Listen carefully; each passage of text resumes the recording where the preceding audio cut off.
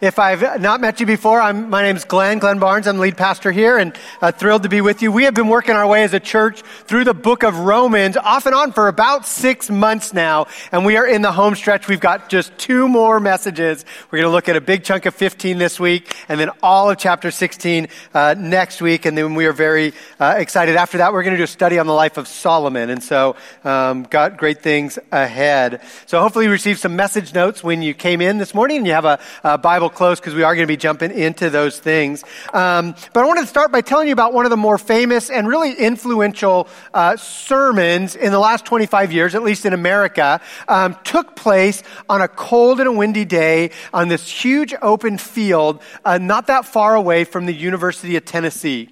And on this day in like 2001 or 2003, something like that, 40,000 mostly college students gathered out on this open field. As I said, it was a windy day. The preacher actually stands up and all of his notes blow off into the congregation. But he started that message by telling the story about a phone call that he'd received just a couple weeks ago about 2 people in his church who had been killed in an automobile accident in Cameroon, West Africa. And I want to read to you a little bit of what the preacher said on that day. He said this. He said, Ruby Ellison was over 80. She was single all her life. She poured it out for one great thing, to make Jesus Christ known among the unreached, the poor, and the sick. Laura Edwards was a widow, a nurse pushing 80 years old and serving at Ruby's side in Cameroon.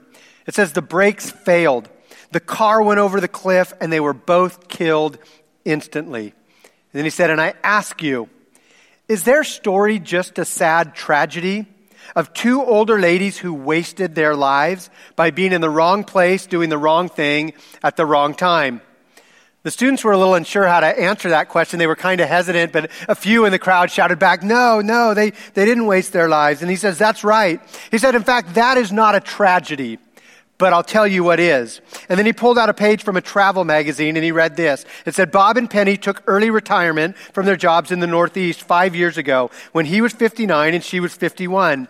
Now they live in Punta Gorda, Florida, where they spend their time cruising on their 30-foot trawler, playing softball, and collecting shells. He continued, this is the American dream. Come to the end of your life, your one and only life, and let the last great work before you give an account to your Creator be, I collected shells, Lord. Lord, see my shells. He says that is a tragedy. People today are spending billions of dollars to persuade you to embrace that tragic dream. And he said this, today I am here to plead with you, don't buy it, don't waste your life.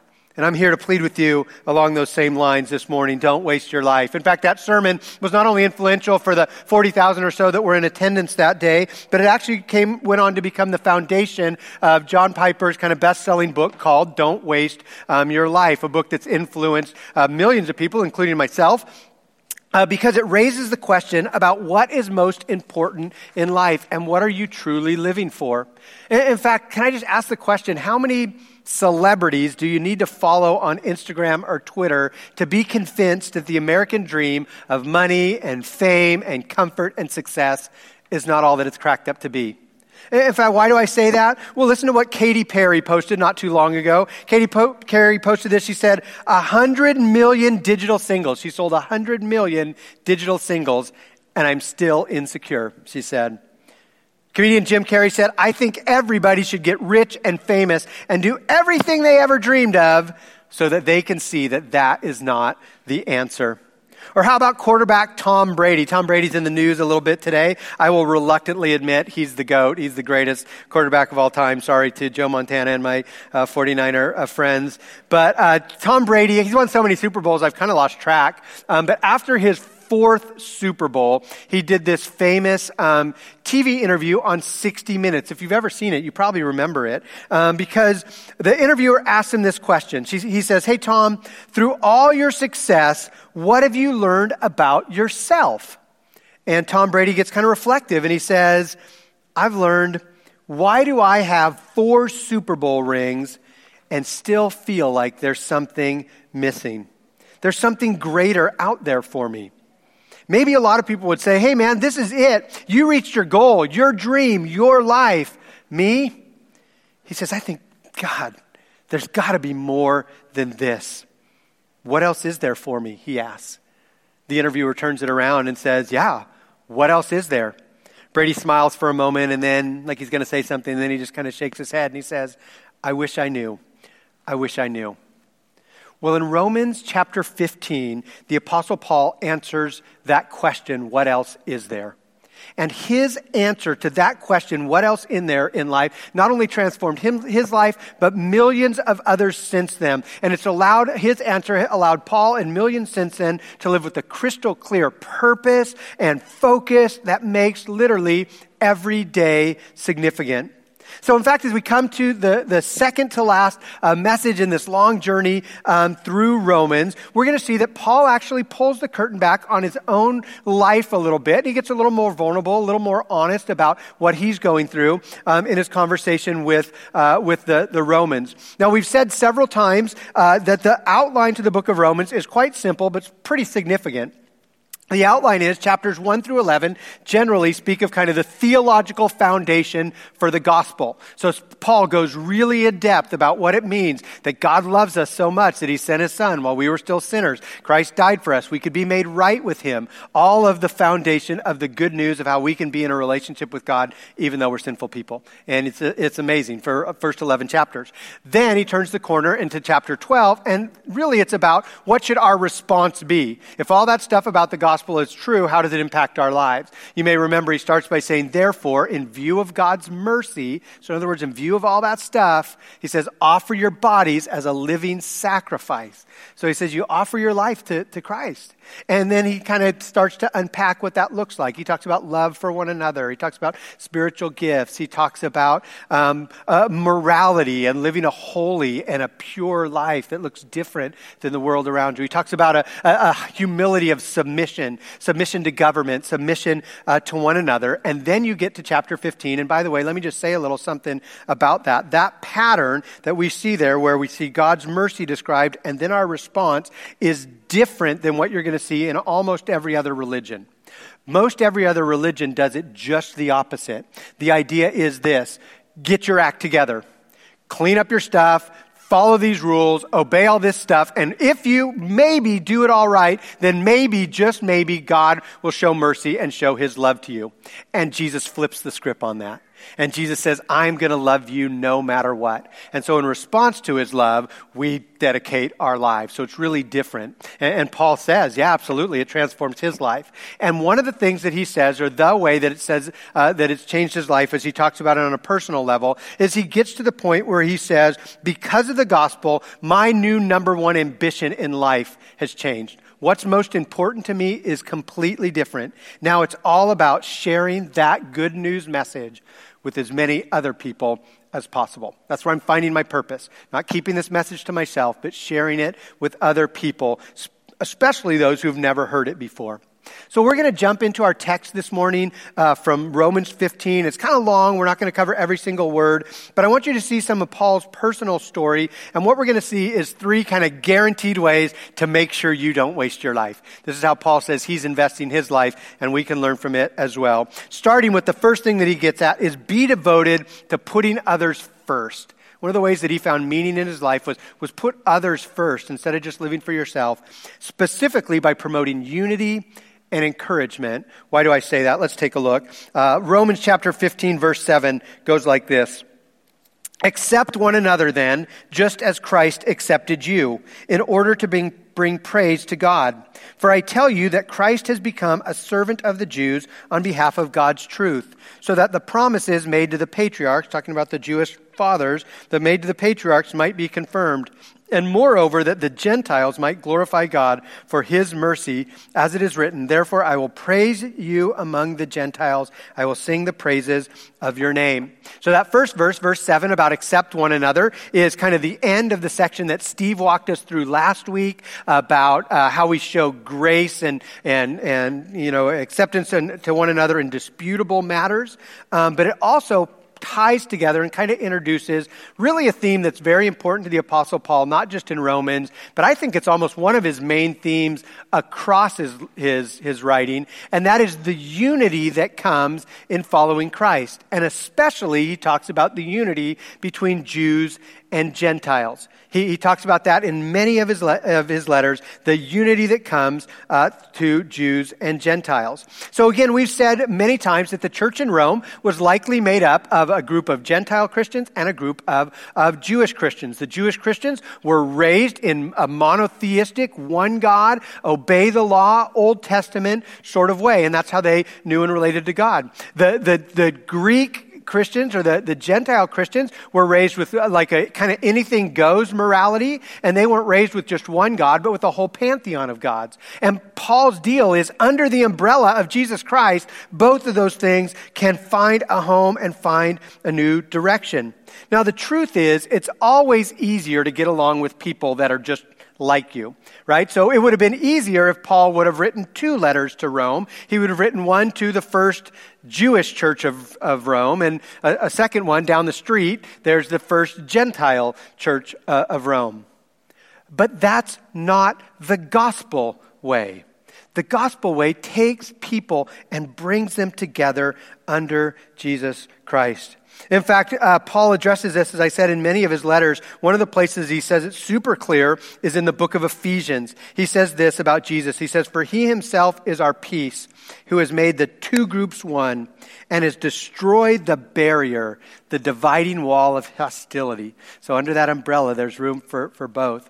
I was thinking about that, and I actually saw just an amazing example of that just this morning. You probably wouldn't have seen it because it was the early service. I arrived here this morning, and you know how people greet you as you come in the door. There were 2 men that were standing side by side, both of them happy, both of them kind, both of them getting along well with one another. And I knew in my heart that one was a Giants fan and one was a Dodgers fan. And I just couldn't believe it. I thought the power of the gospel right there on display.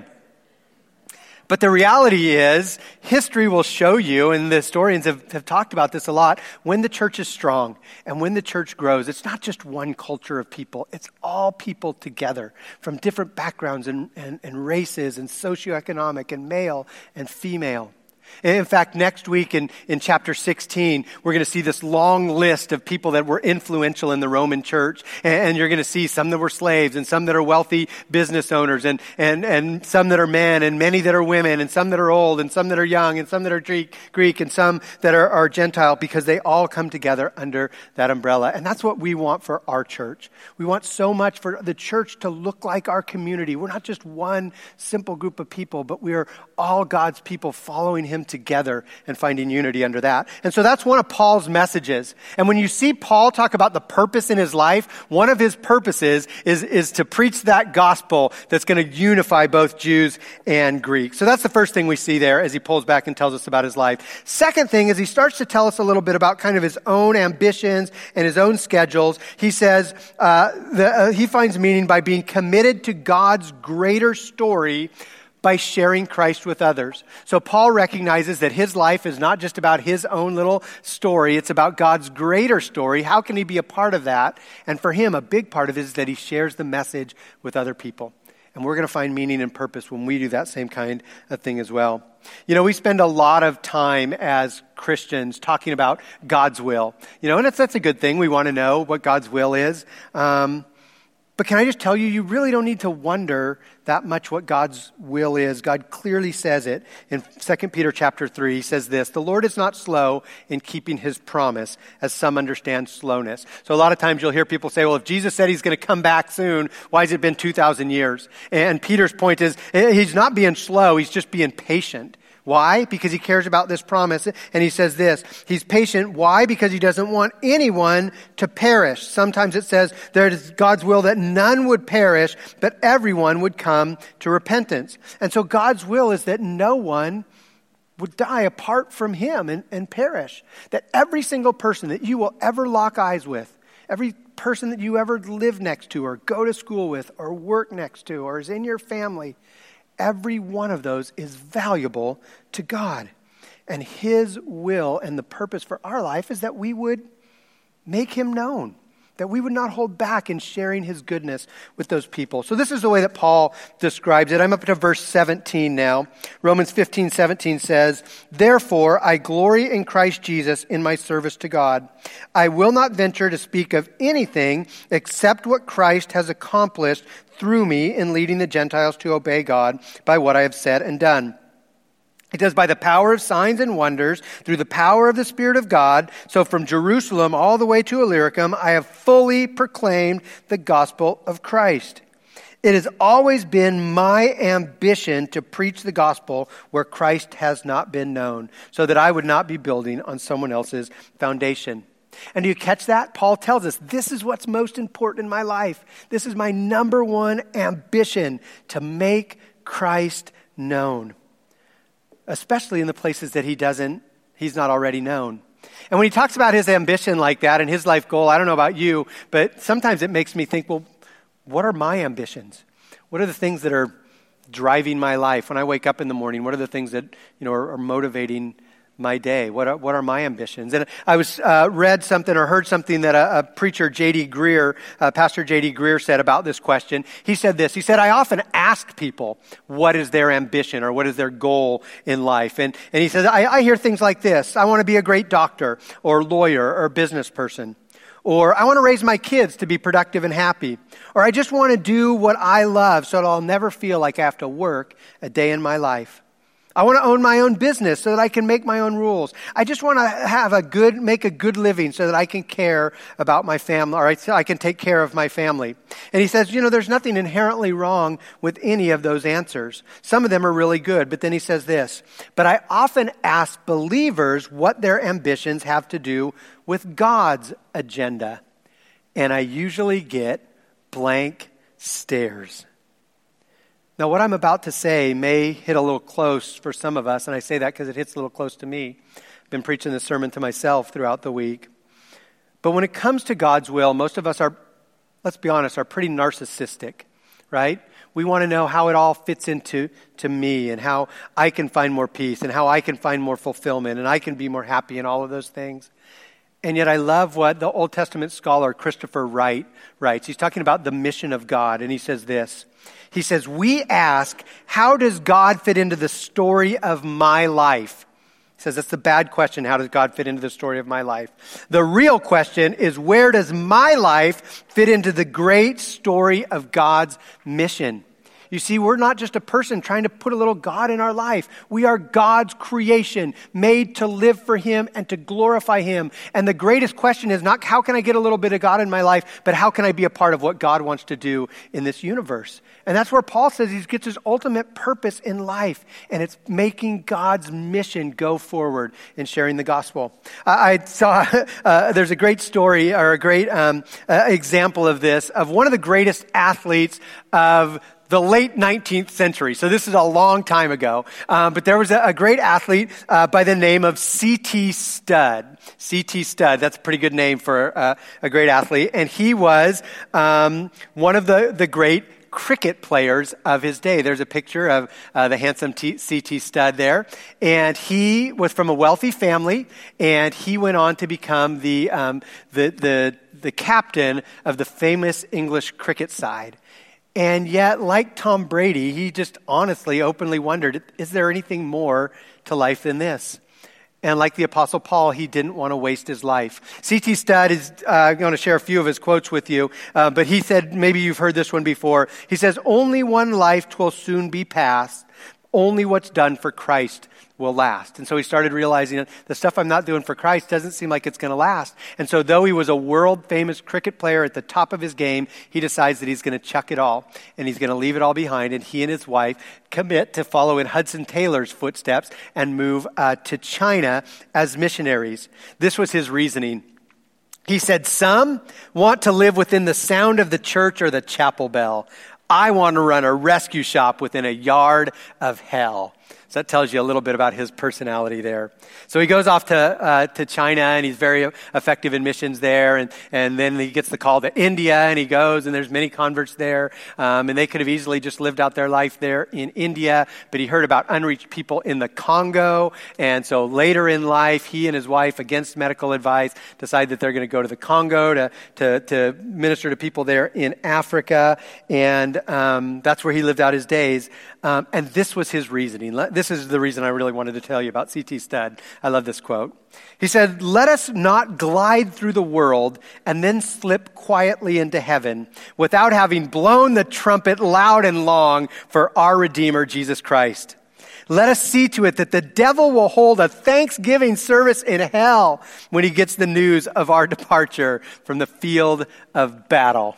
That's a way to approach your day. I'm going to blow the trumpet long and loud today for my Redeemer, Jesus Christ, to the point that the devil will be happy to get rid of me when my time comes. And that's kind of the attitude that Paul says. And he says, that's where I find my purpose. That's where that ultimate meaning is. He's committed to sharing Christ with others. But even more than that, he specifically surrendered his plans and his life to obeying the Great Commission.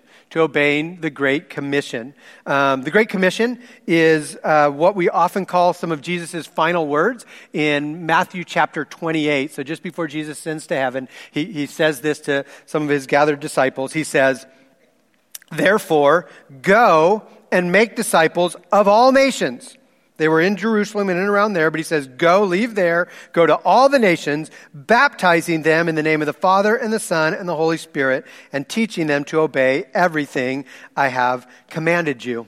And it's often been said that when it comes to the Great Commission and our command to go into all nations, there's really three things that a Christian can do with that. One, we can go. Two, we can be a part of sending others. Or three, we can disobey it, right? We can either go, we can send, or we can disobey Jesus' final commands to his disciples.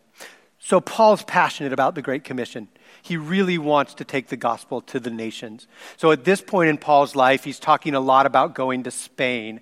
Paul wants to go to Spain because it represented the very end of his known world at that time, and it was a place that no one had gone with the gospel before. And so part of the reason he writes this incredible book of Romans is he's building a relationship with this church in Rome so that they can help send him on to Spain one day, because he has this passion to go. In fact, let's just read some of what he says in verse 23 now. Well, back in Romans 15, verse 23, where he says this. He says, "But now there is no more place for me to work in these regions." In other words, he's been to all of the places where he is. He says, "Since I have been longing for many years to visit you, I plan to do so when I go to Spain. I hope to see you while passing through and to have you assist me on my journey there, after I have enjoyed your company for a while. Now, however, I am on my way to Jerusalem in the service of the Lord's people there. For Macedonia and Achaia were pleased to make a contribution for the poor among the Lord's people in Jerusalem." And just as you read those verses, do you catch Paul's kind of global vision? Do you catch kind of his passion coming out of there? He says, what I really want to do is I want to go to Spain. And so because I want to go to Spain, I'm going to write a letter explaining the gospel and what it means to the church in Rome. But I can't go there yet because I'm in Macedonia, and I'm in Achaia as well, because I'm collecting an offering because there's poverty and suffering back in Jerusalem. So I need to collect this offering and take it back to Jerusalem. And you see that Paul's heart is just to see God's word go all across the world. And it reminds me a little bit of what God throws down to the prophet Isaiah in Isaiah 49.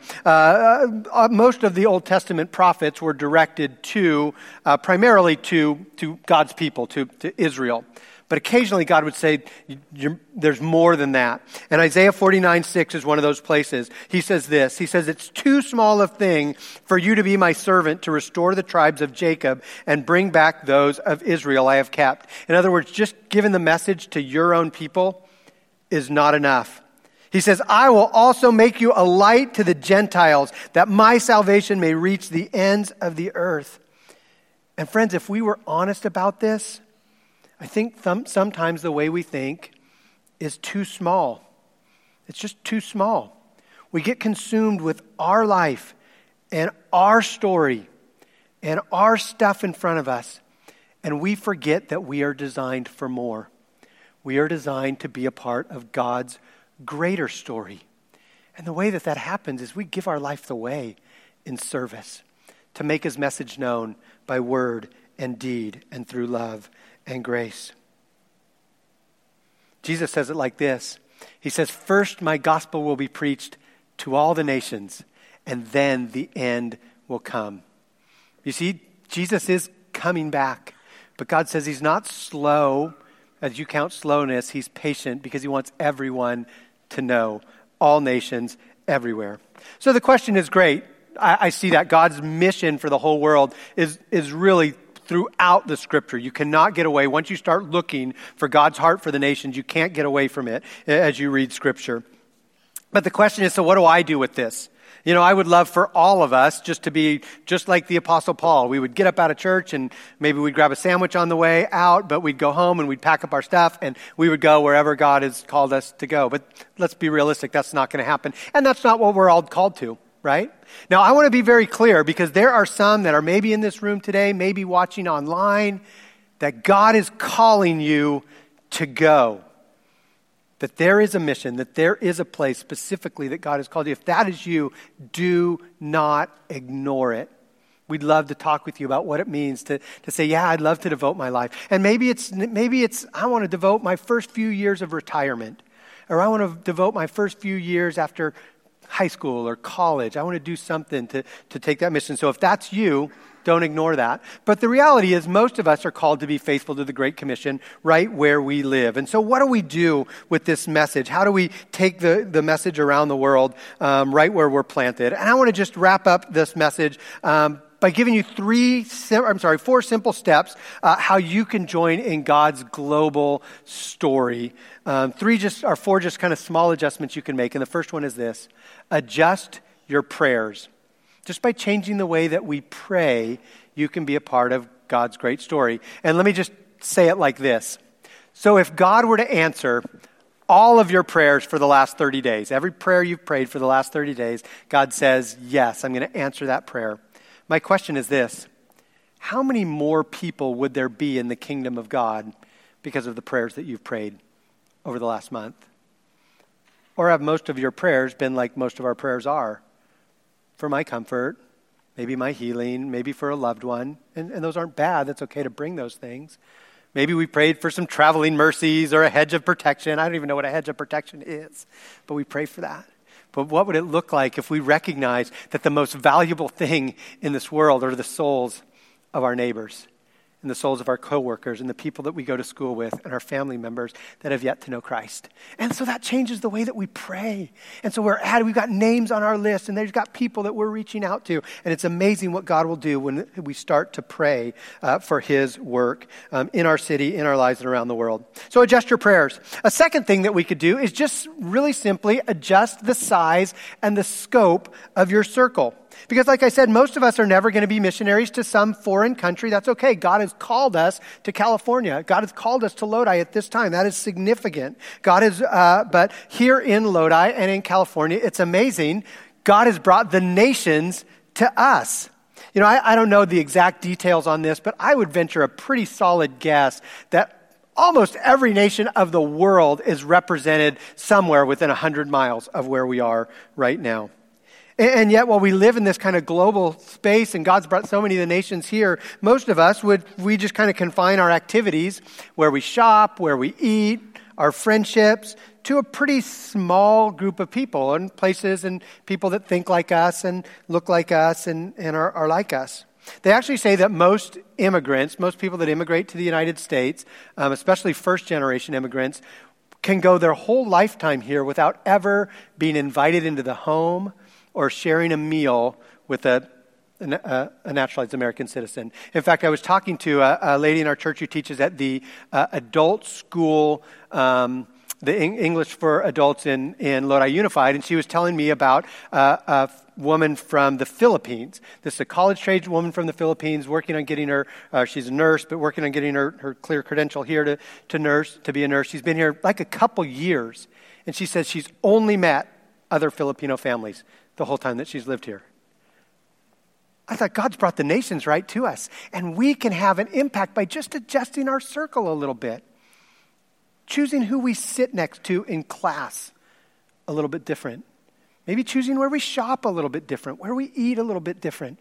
Choosing who we sit next to at the work party or whatever it is, but to open our eyes and see that God has given us his global mission right here and we can be a part of it. Strike up a conversation at the grocery store or the gym or the coffee shop, however it would be. Just a simple adjustment to the scope of our circle. Third adjustment that we can make is we can adjust our giving. We can adjust the way that we give. There's a great quote. I'm going to all the old missionaries these days, but there's a great quote from one of the fathers of the modern mission movement, William Carey, who said this. He says he's getting ready to go to India, and he says, I will go down into the pit, which is probably not the nicest way to put it then, but he said, I will go down in the pit. In other words, I will risk it all and I will go. He says, I'll go down into the pit, but he says to his church, I need you to hold the rope.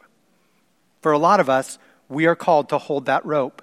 We're called to hold that rope through our relationships, through our prayers with missionaries, through partnership with people that are going, and some of us by giving significantly to the financial resources so that the gospel can go around the world. And I'm so thankful for our generous church like that. So the way it works in our church budget, the First Baptist budget, we have what we call a unified budget. So in other words, when you give, your offering, some of it goes to the youth ministry, and some of it goes to the building, and some of it goes to children, and some of it goes to mission, so it kind of covers all of it. And about 12% of that goes directly to cross-cultural and global missions around the world, and some here in our community. Also, that doesn't even take into account all of the outreach kind of things that fall in different places in our church budget. On top of that, we try, not with any, we don't target some certain amount, but some years it's as much as 10%, even more, that this church, that you guys give to God's global mission through special fundraisers, special offerings. At Christmas time, we always take a special offering. So the point is that as God has blessed us with so much, we need to turn that around and we need to use it for God's glory. And some of you can make a slight adjustment to say, I'm going to take a little bit more step of faith and see God's work spread like that. So adjust your prayers, adjust your circles, adjust your giving. Last one is we can adjust our services, or adjust our service, the way that we serve. Because whenever you serve in the name of Jesus, whether that's inside or outside of the church, you are joining your life into God's bigger story by making Christ known to the nations. Now, some of you may say, well, hey, I work in the 2-year-old class, or I work, in children's ministry or youth ministry. How is that making a difference in God's global story? Well, think about this. Some of those little kids that went scurrying out of here to children's church this morning and we watched them all go there, some of those are going to be world changers. Some of those are going to be missionaries to who knows where. And some of them are going to be leaders in their community, and some of them are going to be leaders in their church, in their home. And how we disciple the next generation is huge for the advancement of the kingdom of God. So when we serve, we're making an impact for generations to come. Some of the high school students that meet here in this room right now on Tuesday night, our high school students meet it here because it's a room that's big enough for them. By the way, that's a place where we need more adults that are interested in serving our high school students. Some of those high school students are the best missionaries we've got in this church because they're rubbing shoulders with people all the time, right? And some of them are going to go off to college and impact people, or some of them are going to, get into a trade. And so the way we disciple them is so significant. Anytime you serve, wherever it is, you can be a part of joining your story to God's story, and he can use it for his glory. In fact, I want to show you a little video that we received just this week from a young lady who grew up in our church. Jamie Martinez came through children's and youth ministries here at the church and now is serving over in New Zealand. And she talks a little bit about how some of you influenced her life even while she was here. Let's take a look at Jamie's story. Kia ora. My name is Jamie, and I've been living and working in New Zealand as a missionary with YWAM for over 4 years. My role has looked like working with kids in foster care, serving fostering families, running camps, serving in hospitality, and providing pastoral care to kids and adults. Going to FBC and attending its youth ministries was a huge stepping stone for me in choosing to obey God's call on my life into missions. Though the curriculum was great and I appreciated the solid biblical teaching, it was the intentionality in relationships and investment in who I was as an individual that made a lasting impact. It was people like the Nielsens who treated me like family, dinners before youth group with small group leaders, Mandy and Dawnette always making time for long coffee dates. It was the example that the Crosbys set of how to do trauma-informed care well as the many families who trusted me to look after their kids, giving me the opportunity to pour into the next generation.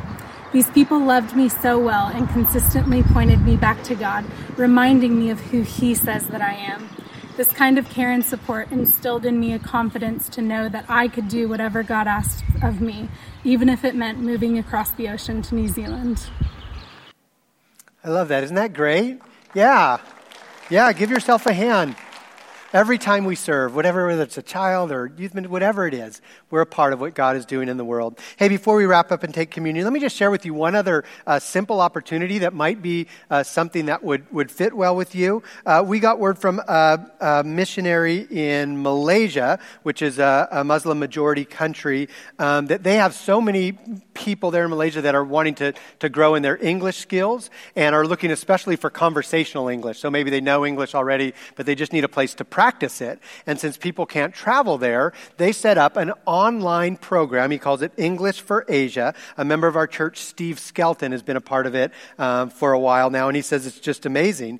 And they set it up where you commit to 1 hour a week to have an online conversation with someone in Malaysia. And so in the comfort of your home on Zoom or FaceTime or something like that, you can have a 1 hour conversation for, I think it's like an 8-week commitment. And they give you some things to direct the conversation and those kind of things. But it's an opportunity for you to make a difference in what God's doing around the world from the comfort of your home. And I put the contact information in your message notes if you're interested in that. It's kind of a small organization right now, so it's just an email. You email that globalserviceprojects.net email, and they'll give you the training and the information that you need to get started. Like I said, I think it's an 8-week commitment at first for 1 hour a week. But as we wrap this up, I can't help but think of the question that Tom Brady asked and didn't know the answer to. He says, I know there's more. I just don't know what it is. Well, as we look at this passage, we see that there's so much more meaning in life when we live beyond ourselves. We're willing to give our lives away in service to Christ for eternal purposes. And all of that really begins with our own relationship with Christ. And so we want to turn now to a time of communion because it's a great way for us to respond to the gospel, to remember what Christ has done for us. And so on the night that Jesus was to be betrayed, he gathered together with his disciples in the upper room, and they were celebrating the Passover meal. They'd done it many times before. It was a reminder that God was going to be with them, that God was going to deliver them from whatever came their way.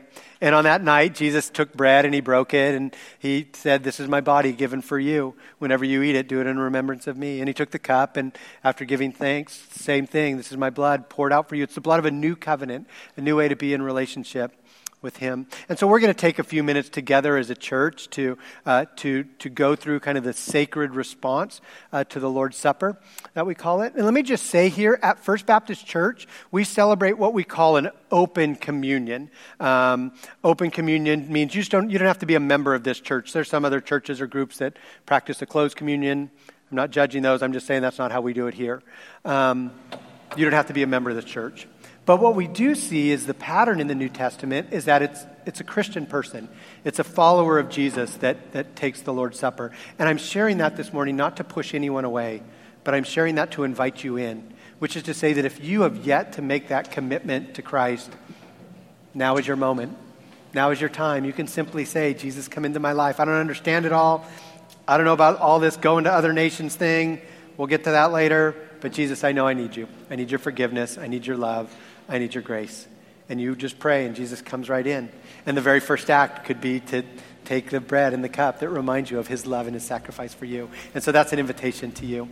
But as a church family, let's go ahead and hopefully you've all received one. If you would open it up and take the bread out. And as I said, Jesus gathers with his disciples in the upper room. And after breaking the bread and giving thanks, he passes it and he says, "This is my body given for you. Whenever you eat of it, do it in remembrance of me." And so let's eat together as the family of God in remembrance of Christ.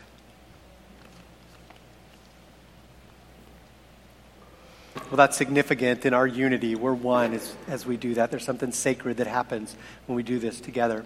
But as I said, it's also, we speak of our individual relationship with Christ. And so you should also have the cup, a little bit of juice there that reminds you of his blood poured out. And in the same way, Jesus took the cup, and after giving thanks, he shared it with his disciples. He said, "This is the blood of a new covenant, so that you could be in a right relationship with God through my forgiveness." And so our worship team is going to lead us in a couple songs as we kind of wrap up here. And I invite you anytime that you're ready. Communion is a great time just to reflect, to confess. We all have stuff that we need to bring to the Lord. So I would encourage you to take that time, and then when you're ready on your own, you can take the cup, and then we invite you to join in the singing as well. So thanks, Ian and Tiffany, for leading us in this one.